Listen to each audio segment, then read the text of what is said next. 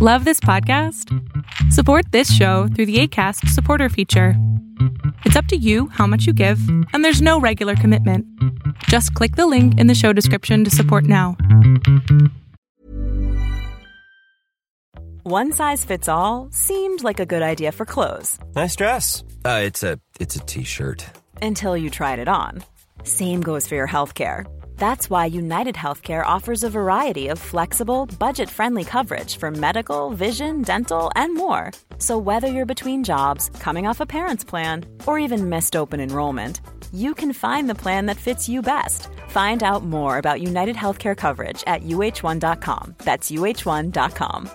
Quality sleep is essential. That's why the Sleep Number Smart Bed is designed for your ever-evolving sleep needs. Need a bed that's firmer or softer on either side? Helps you sleep at a comfortable temperature? Sleep Number Smart Beds let you individualize your comfort, so you sleep better together. J.D. Power ranks Sleep Number number 1 in customer satisfaction with mattresses purchased in-store. And now, save 50% on the Sleep Number Limited Edition Smart Bed for a limited time. For J.D. Power 2023 award information, visit jdpower.com/awards. Only at a Sleep Number store or sleepnumber.com.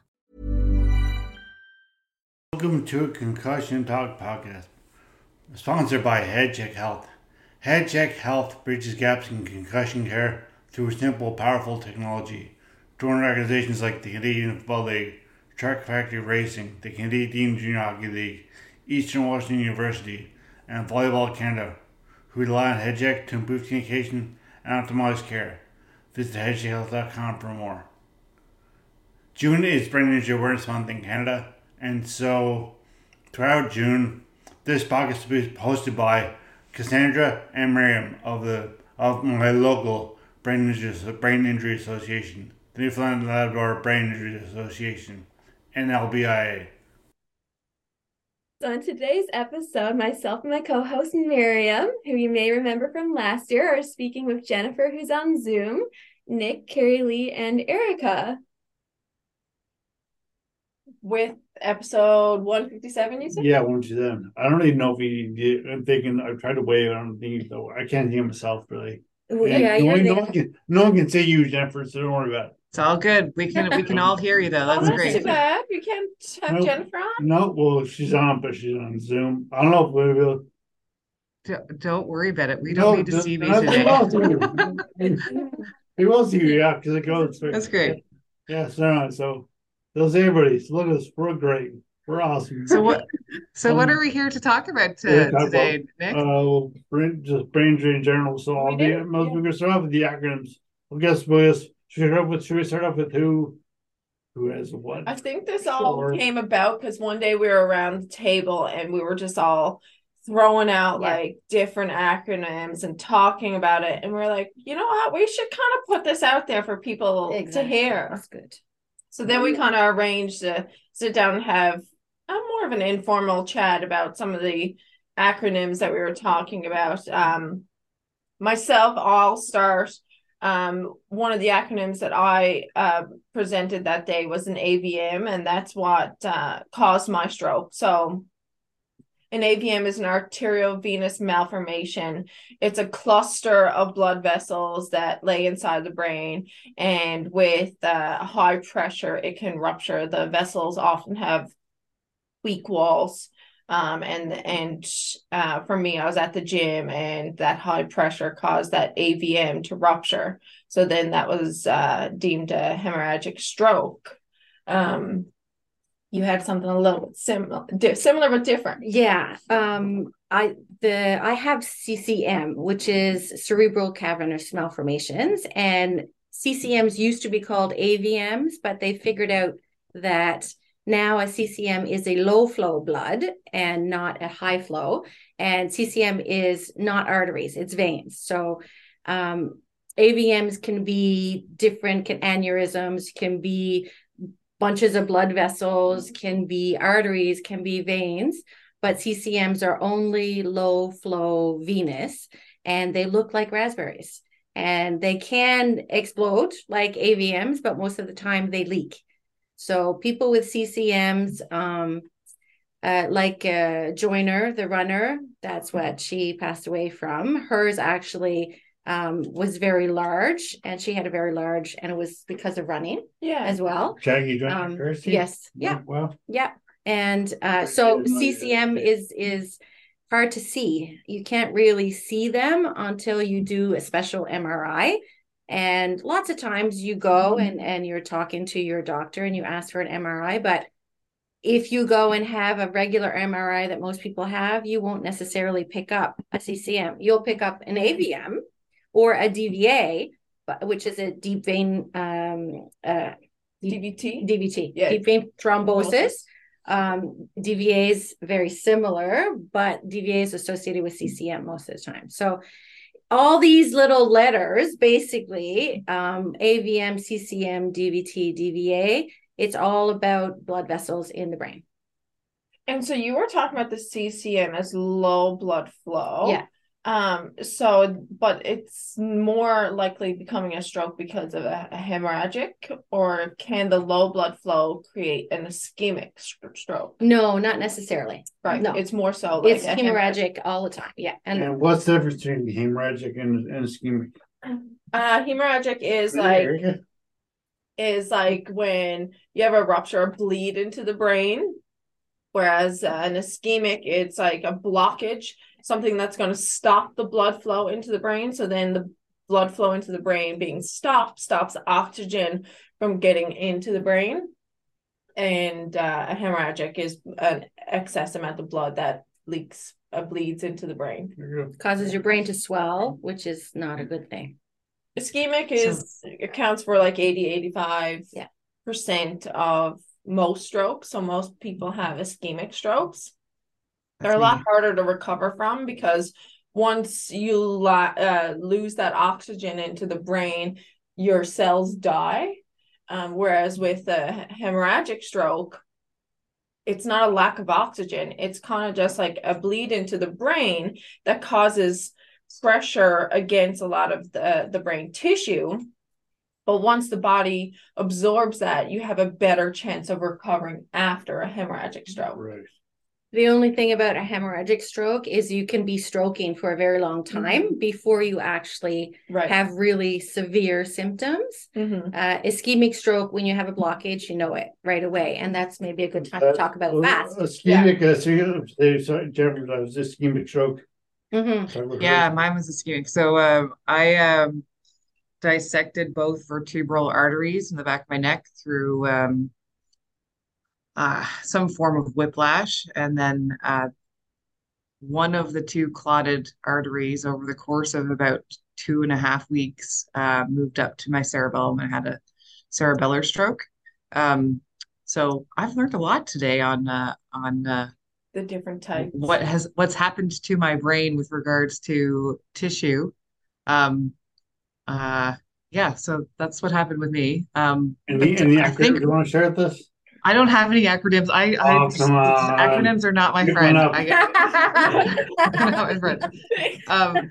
So I don't know where this fits in the acquired versus traumatic brain injury. I think we were talking about this before the recording started. Yeah, had a accident, hurt my neck. The neck injury then caused the stroke. So what would that be in our definition of acquired brain injury? I think it's more of an acquired. It's strokes are not considered a traumatic brain injury. Okay. Yeah. From my understanding, it was definitely like a bit of a gray area in physio school. I remember thinking like, does this really make sense to me? I'm not sure. But what I was saying, it was like, where is it that I lie? Because an acquired is an event after birth, an acquired brain injury. So an AVM was something I was told I was born with, but obviously it rupturing happened after birth.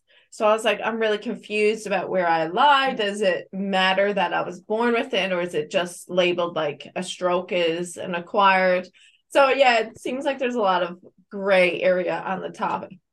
And I kind of followed the whole. I had to acquire brain injury, traumatic brain. Every traumatic brain injury it's acquired brain injury, but every acquired brain injury is not necessarily a traumatic brain injury. Right. And I had a traumatic brain injury. So I just, very simply, I just hit two with my head. So with my helmet, to make that point there, so I put the helmet on, but the helmet worked, but it didn't prevent the coma. But it did work, or otherwise I'd be dead. So mine's just TBI, which is my acronym of choice. It's just yeah. Sometimes you'll see like MTBI, so that's mild traumatic. Right. Yes, and mine's the S. I was to write down STI because that's what I saw on the medical reports, but STI is not well used or recognized, or just like MTI is mild, even though it could be moderate, you'd think, but Right. probably like uppercase M for moderate, I guess lowercase m for mild, which is concussion. But yeah, that's, and I've told my story a lot of times about that, so I feel like I should really tell more. But I was like saying the history, the helmet, and yeah, so that, and looking at the question, Jennifer. I did have a question.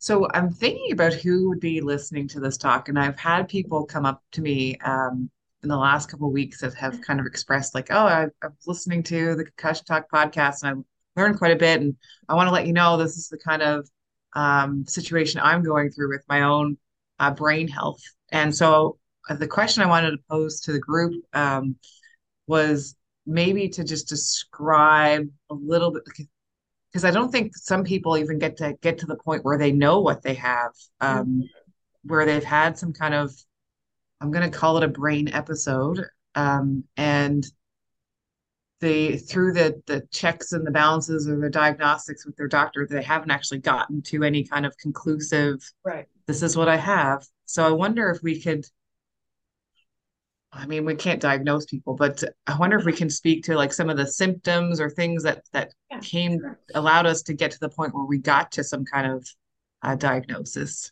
Totally. That would be helpful. And that becomes really challenging too, Jennifer, for people, because even if the doctor is trying to investigate what some people are going through, a lot of the times if it's concussion related, it's really hard to diagnose because concussion doesn't show up on imaging. You send somebody for an image, it doesn't show anything. So a lot of the diagnosis of concussions come from like, knowing the symptoms and screening for concussion. It's a lot of like, assessments with your doctor or physiotherapist and things like that will determine. And so sometimes I find it really challenging letting somebody know that they have a concussion, because they want some sort of test, some sort of image, some sort of diagnosis on a sheet of paper. And that becomes really challenging for people to connect with what's going on, not having that type of image or report that's like, hey, you have a concussion. It's more of like a subjective, objective type of situation where you're assessing what's going on. And a lot of those concussion-like symptoms, headaches is big one. Some people who have like early stages or like a more severe concussion can have a lot of nausea and dizziness, a lot of disorientation, balance. They may feel sometimes like the room is moving, like they're not, like they're kind of on a boat, or like things are spinning. Difficulty sleeping, and a lot of like emotional side of things too, a lot of anxiety, feeling down, depressed. And I always tell people who are patients of mine that that's not your fault. And the reason being is because your brain is sitting in fluid. And so when you have a whiplash effect, and what I mean by that, your head having a fast, abrupt movement forward and back, that doesn't mean you have to hit your head to get a concussion. It just needs to move quickly forward and back. And so what happens if you think about, I always say, if you think about like something like a boat in water and the water's moving, the same thing is going to happen to your brain. It's going to slosh back and forth inside your skull. And what happens is you hit the front and then you hit the back. And at the front of the brain is your frontal lobe, which is a lot of your emotional center. So when the brain hits the front of the skull, that's where you get a lot of those emotional anxiety, feeling down and depressed type of symptoms. It's not your fault. That's what happened. And same thing with the back of the brain. That's your occipital lobe and your balance center back there. So then when the brain sloshes back with the coup contra coup type of whiplash effect, when the brain hits the back of the skull, that's your balance and occipital lobe. So that's why things feel like you can't quite stabilize your surroundings. You might feel dizzy, off balance. That's because of the two locations of the brain that was hit from your skull. Like the impact, it's almost like a bruise type of impact. And then the axons, because you're going forward so quickly, the axons in the brain, they shear. And you lose that type of signals that are trying to flow in those areas of the brain. I don't know if that makes sense, if I explain it in as layman terms as possible. But yeah, that's why you get a lot of those symptoms in the front and the back of the brain. Now, again, you would think that when you hit those parts of the brain, it would show up in an image, but you don't, because those axons that are in the brain are so small and you don't see those in MRIs and CTs, that when they shear, you can't see that sheared axon. So doing a lot of like specific exercises for concussion and following a lot of the concussion protocol and guidelines really help to allow your brain to rebuild those pathways and reconnect those signals in those areas of the brain. I don't know. Doctors are much more aware now. Yeah. Back in the day, you got hit in the head and everyone just told you, okay, you saw stars, go on with your life. Doesn't matter, continue. They didn't really realize how serious a concussion could be. Totally. Yeah. So now, no, go ahead, Nick. Especially when there's a lot, even smaller, Jennifer, looks like your head struggling to hear me.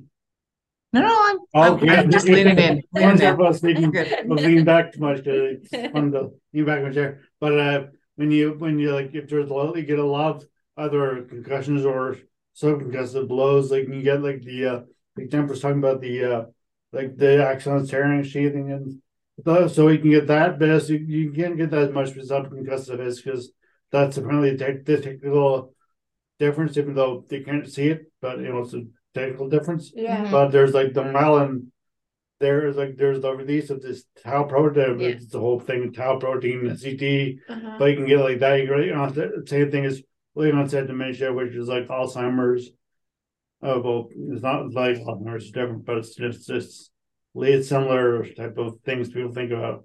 But that can lead to some, if you get these mini hits, you can lead to buildup of tau, which replaces the myelin, which is protects your axons, and that can lead to autism when you're older, when you're young, and that happens you're like in your teens or 20s. That happens, you're thinking, oh well, it doesn't matter, I'll be dead by the time I'm 40, But the thing is, as we get older, you realize, I have a long life ahead of me, and to be like just not feeling not this way when I'm 70 or 60 or if I say 50 or 40, you're like, you just realize that it's just that you really protect your brain and protect your wherewithal to really know what's going on, to really understand what's going on, and so So I interrupted Kerilee there. No, it's all good, Nick. And I like that you're talking about like neuroplasticity, because that's really what makes a difference. We've got June month out there, and anybody who's coming into new brain injury or living with brain injury, we're out there to be able to help people, to inform people, to see if we can make connections for them, that kind of thing. But people with brain injury, whether it be congenital at birth or traumatic or acquired, it is something that you have to think about with aging, because your brain really is working overtime more than the general population anyway, because you've got to make new pathways for your brain to function on a daily basis. And those injuries people don't see. So you're living them, you're feeling them, you're working, you're doing your everyday thing. And it's not like a broken arm where people can actually see that you are not capable of picking up your coffee because your arm is broken or your wrist is broken. Totally. You can't work 40 hours a week, or maybe you can, but then you're exhausted, or you can't do 5 hours on the computer because you have to take a break every 15, 20 minutes. Right. Because then you're useless the day after, or that kind of thing. So totally. Keep our brains healthy. There's all kinds of little things that we can do. That our walk that happened on June 3rd. It happened, yes. Yeah. No, I think you make a really good point, because a lot of people that I help with concussion in the clinic, one of our interventions is allowing the patient to bring in any family members or closest who they're living with, so we can all talk together about what this person's going through, because it's so hard for people who are not going through that to just not see what you're going through, because it's what I like to call, and I don't think this is a technical term, is the invisible deficit. Absolutely. It's all the things you can't see. You can't see that somebody, like you said, wake up in the morning and they have double vision, and you don't see that. No. So one of the interventions in the clinic is, like, I always say, please bring in a family member that you live with, that is close with you. Yeah. We can all talk about this together, 100%. Because I think education around the topic is so important with helping people who are going through it. It really is. To get through it. And support makes a difference. Big difference, because people, especially people with concussion and a lot of brain injuries, you're so easily aggravated, and it's just one of those symptoms. You're just so easily aggravated. And when the family around you understand that, hey, it's not their fault. Yeah. This is a part of what they're going through. Doesn't work quite right. And they hear that from somebody else other than the person that's going through it. When they hear it from a professional, then the support gets so much better. So I think that it's really important, if anybody's listening and you feel that this is what you're going through, please send this podcast to the person that you're closest with, so that they can hear that these symptoms are not your fault. It's all a part of what you're going through. And I like what Kerilee and Eric are both saying about the invisible injury, because I do have a lot of those invisible deficits, but I was lucky, I guess. My brain injury was so severe that it's obvious now, even now, that my walking, and when I couldn't walk, and so it's obvious that I had an injury. There was never any disputing whether or not I had a brain injury, because I was in a coma. I mean, so much I can do about that, and couldn't walk. So, and I have double vision. Nobody can see my double vision or my speech difficulties, or if they didn't know me before, they wouldn't necessarily know that I have speech difficulties. They think I just mumble, or I slur my words, or I'm drunk. It doesn't stop you, Nick. It's exactly, all good. Exactly. It does die now. So it feels weird to say it, but I'm kind of lucky that I was really injured. That it was apparent that when I was the toughest time, when I was going through a lot of stuff. But boy, I still am. But when I went through a lot more intense, what's the word I'm looking for? I forget the word I'm looking for, but I guess intense will do. That's another thing, forgetting words, having a conversation. In the middle of the conversation, you're going, I was going to say something, and I know what I'm going to say, but what's the word that I'm going to say? Yeah, totally. So it's like that, so I was saying, when it's going through more intense, which I still don't forget the word, but it's not like an important word, but it's just a descriptive word. I think, but I have trouble saying descriptive. Yeah, okay. Got it now. I got it now. Got to restore now. That one. I was lucky that I was saying, when it was so intense, when all this things were happening all at once, and more of a shock to me. There was never any doubt that I had a brain injury, so that I got support that way. But like Eric was saying, it's good to have support for people who may have symptoms that are not necessarily can't see, or the double vision, or hearing, or sensitivity to light, or speech. And people can't see that unless they're inside your head, which hopefully they're not.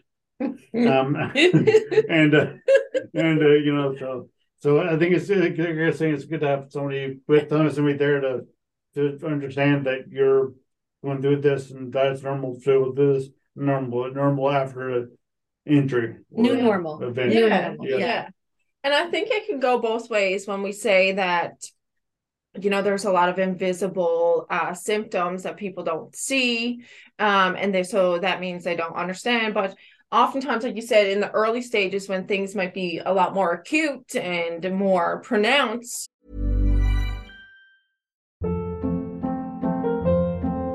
Hold up. What was that? Boring. No flavor. That was as bad as those leftovers you ate all week. Keke Palmer here. And it's time to say hello to something fresh and guilt-free. Hello Fresh. Jazz up dinner with pecan-crusted chicken or garlic butter shrimp scampi. Now that's music to my mouth. Hello Fresh. Let's get this dinner party started. Discover all the delicious possibilities at hellofresh.com. One size fits all seemed like a good idea for clothes. Nice dress. It's a t-shirt. Until you tried it on. Same goes for your healthcare. That's why United Healthcare offers a variety of flexible, budget-friendly coverage for medical, vision, dental, and more. So whether you're between jobs, coming off a parent's plan, or even missed open enrollment, you can find the plan that fits you best. Find out more about United Healthcare coverage at uh1.com. That's uh1.com. Hiring for your small business? If you're not looking for professionals on LinkedIn, you're looking in the wrong place. That's like looking for your car keys in a fish tank. LinkedIn helps you hire professionals you can't find anywhere else, even those who aren't actively searching for a new job but might be open to the perfect role. In a given month, over 70% of LinkedIn users don't even visit other leading job sites. So start looking in the right place. With LinkedIn, you can hire professionals like a professional. Post your free job on linkedin.com/people today. Hey, it's Ryan Reynolds, and I'm here with Keith, co-star of my upcoming film, If, only in theaters May 17th. Do you want to tell people the big news? All right, I'll do it. Sign up now and you'll get unlimited for $15 a month and 6 months of Paramount Plus Essential Plan on us. MintMobile.com/switch. Upfront payment of $45 equivalent to $15 per month. Unlimited over 40 gigabytes per month. Face lower speeds. Videos at 480p. Active Mint customers by 531.24 get 6 months of Paramount Plus Essential Plan. Auto renews after 6 months. Offer ends May 31st, 2024. Separate Paramount Plus registration required. Terms and conditions apply if rated PG. It's so easy too for the general public to look at you and be like, oh, they have a physical deficit, and sometimes then treat you like you have a cognitive deficit. True. For instance, when I first had my stroke, and I know I may have said this before, I started in a wheelchair, went to a walker, but the stages of being in a wheelchair, specifically with a walker, I found that when people visually saw me with a walker, they assumed I had a cognitive deficit as well.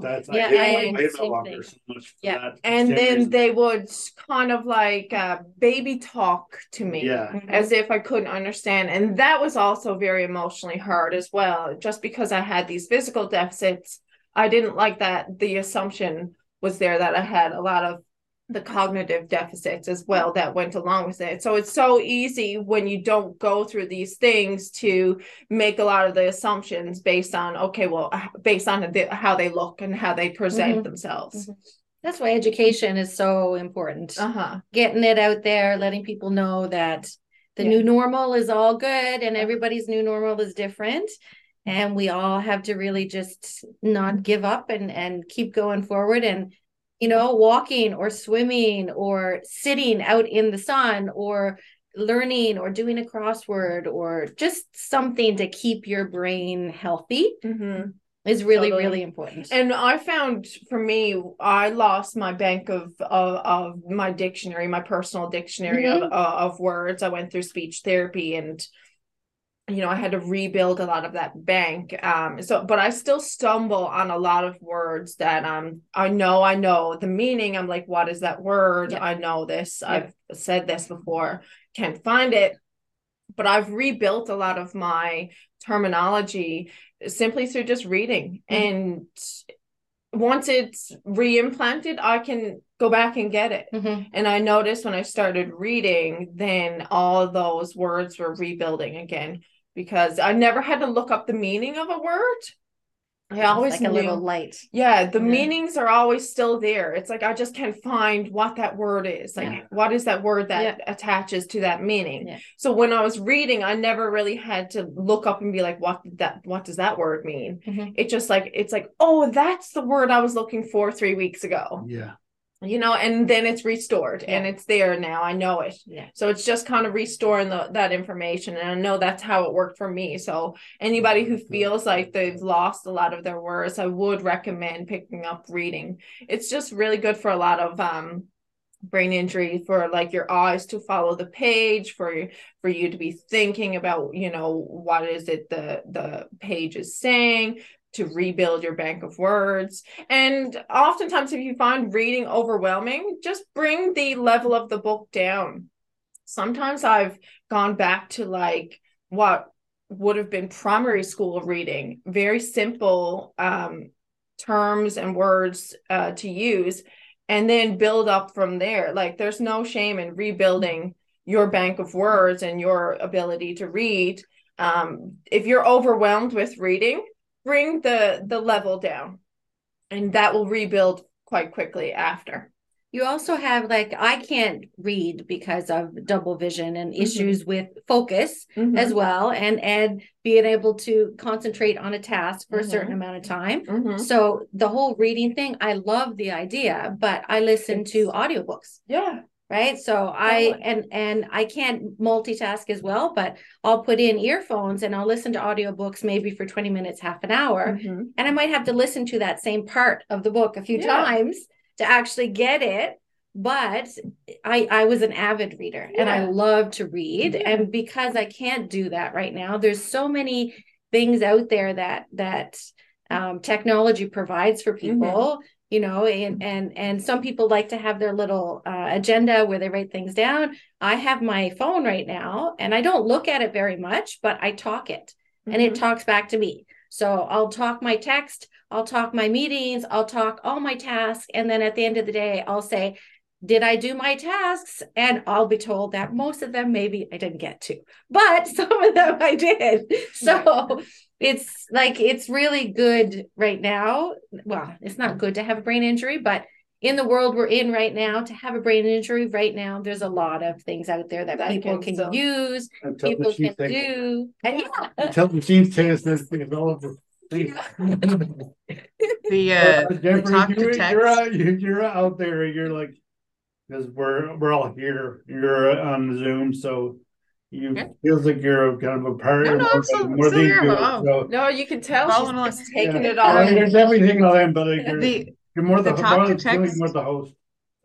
Oh, sorry. The talk to text, Kerilee, that you're mentioning was a game changer for me. I haven't quite figured out how to use it effectively, but most times when I text, well, before like my left side is just kind of you showed me that. You showed me that. Yeah. So I swipe to text, and when you talk about that irritation that happens, like I find that my brain or like my thought patterns are moving faster than I can actually convey a text message. And that's how everyone wants to receive information now, is through text. So yeah, that's certainly been a game changer for me, because I have reverted back to just wanting to call everyone, which is like such a like, this is not the way the world works. It is good though. Calling is good. Yeah.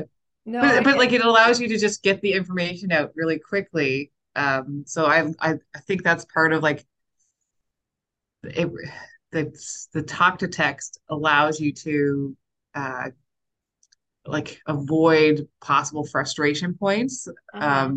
You know what I mean? Like totally. I feel that too, because like I even still have some like dexterity, fine motor problems with my left hand, and I find like to text, it just takes me so long to do it. And yeah, I find I do a lot of it with my right hand, but I'm trying to avoid favoring my right, and so I still try to use it when I do text. But it seems like I've kind of just like stopped texting. And like I'll call, or like my friends would be like, Erica, like you don't text me anymore, or and I'm just like, it's not that I don't want to, I care about you. It's just like, it's a frustrating part of my day. It takes so much longer. Yeah. It does. Yeah. I don't know how much we're doing for time, but one of the things that you were talking about was bringing back like words into your life. And I think one of the things that has been really hard, and maybe we can talk about it, is bringing back exercise into one's life. Yeah. Because I know that you'll likely have all kinds of great things about what exercise does for brain health. But that's been probably one of the biggest challenges for me. Like big time, because like there's so much anxiety and trying to find the right people to understand your problems enough that like to go with you on things. I don't even know how to explain it. What type of exercise would have typically done? So I was into running, and I've foregone that entirely. The same you had a walk last year, and that walk heavily impacted my mental health in a positive way, to the point where I would attribute it to me being here talking to you now, because I was just very in a funky mental state. But they encouraged you in their walk to walk for 30 minutes a day for the month of July. And so that was huge. It's allowed me to think about other physical activities I could do that's not running. I haven't been told that I can't run, but it gives me anxiety, so much anxiety. Like our walk on Saturday was great. It was great. It was awesome. What a day, dude. It was so sunny. It's just the start. I feel like this is going to be the start of my walking season again. I found getting back to exercise hard too, and I found like a lot of it for me.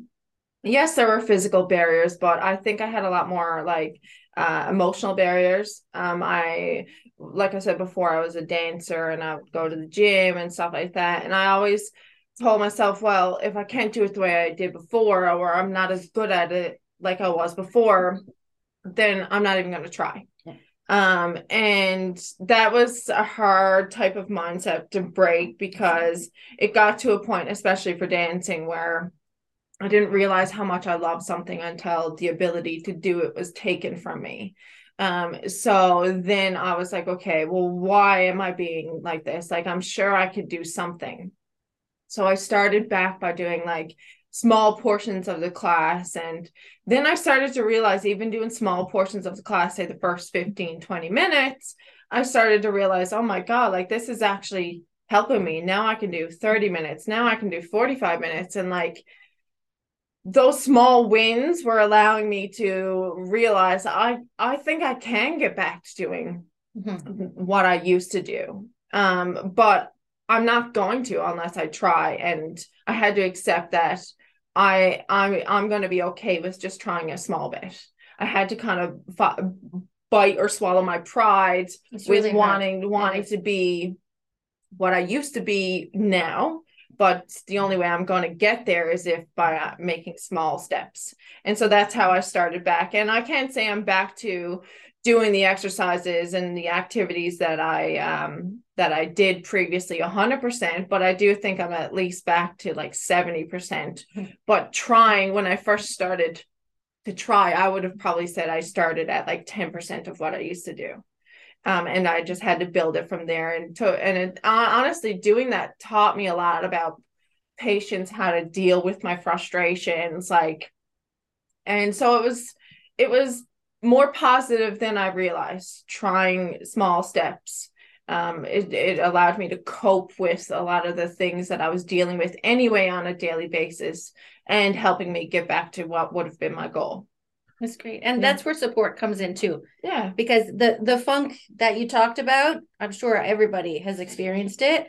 Anyone with any kind of brain injury, there's going to be a point where you actually do kind of accept that this new normal is actually the new normal. And it's hard to say, okay, this is what I used to be, but now, okay, I'm here and I have to accept it, and I have to do things on this plane of existence where I am right now. Yeah, So totally. yeah, starting a little bit at a time. Like again, you're a dancer. That's wonderful. I never was, but yoga for me was really important. And then it took many, many years for me to get back to it. But I chair yoga started there and then went to floor and then even just movement for a lot of people, just to start with movement, sitting, movement, moving legs, moving arms, and then that support. And when you realize you can do those things, your confidence builds to try the next step. That's it.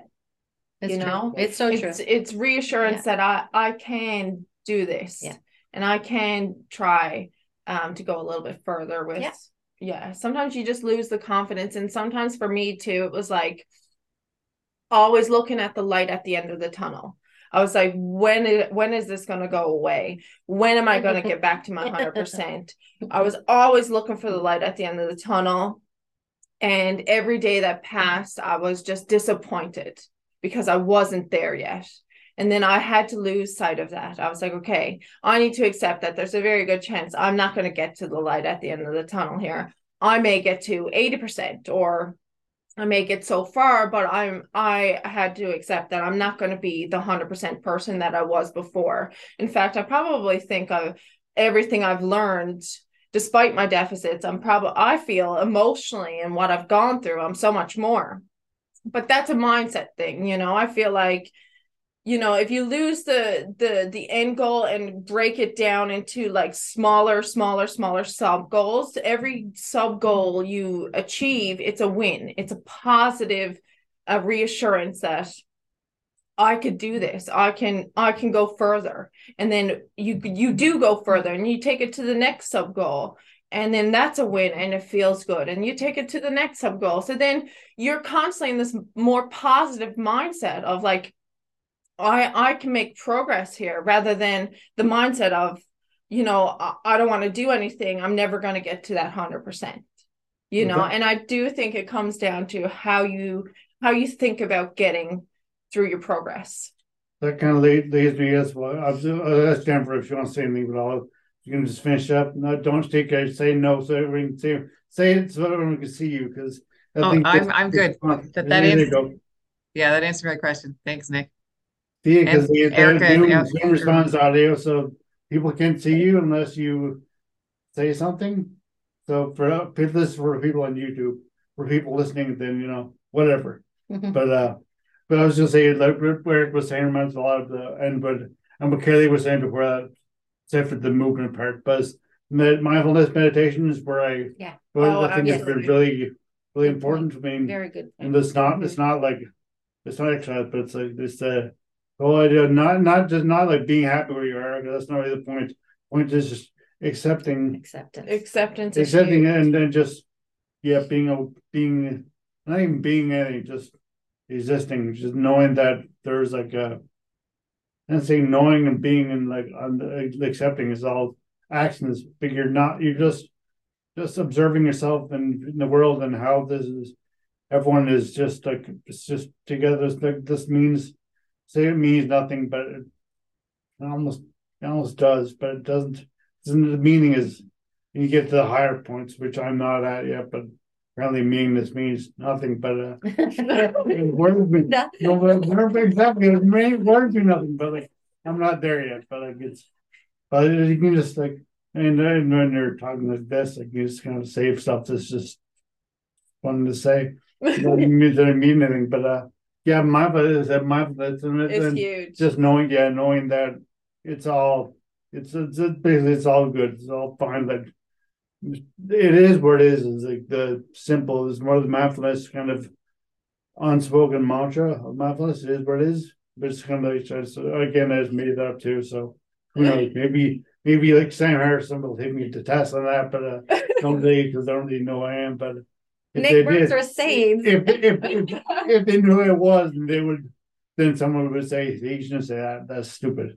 But anyway, everybody, I'll get Eric to defend me. And I think that's probably what time is it now? It's like almost just but I go perfect. Then Sandra Miriam can send this out if you want to.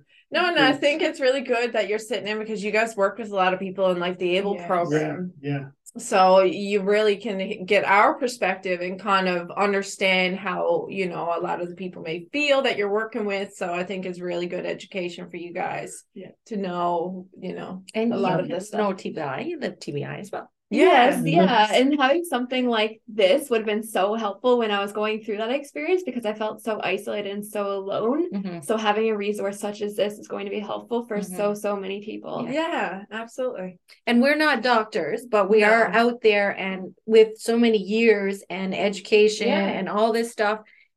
There's a lot of things that we kind of picked up on and learned along the way that we can share with other people that they can then bring to their medical professional and say, okay, you know, this is what is going on. Because again, like I met someone with an aneurysm and they had no idea where exactly it was in their brain, what size it was, what kind of aneurysm it was. And because they didn't ask those questions, they obviously weren't told.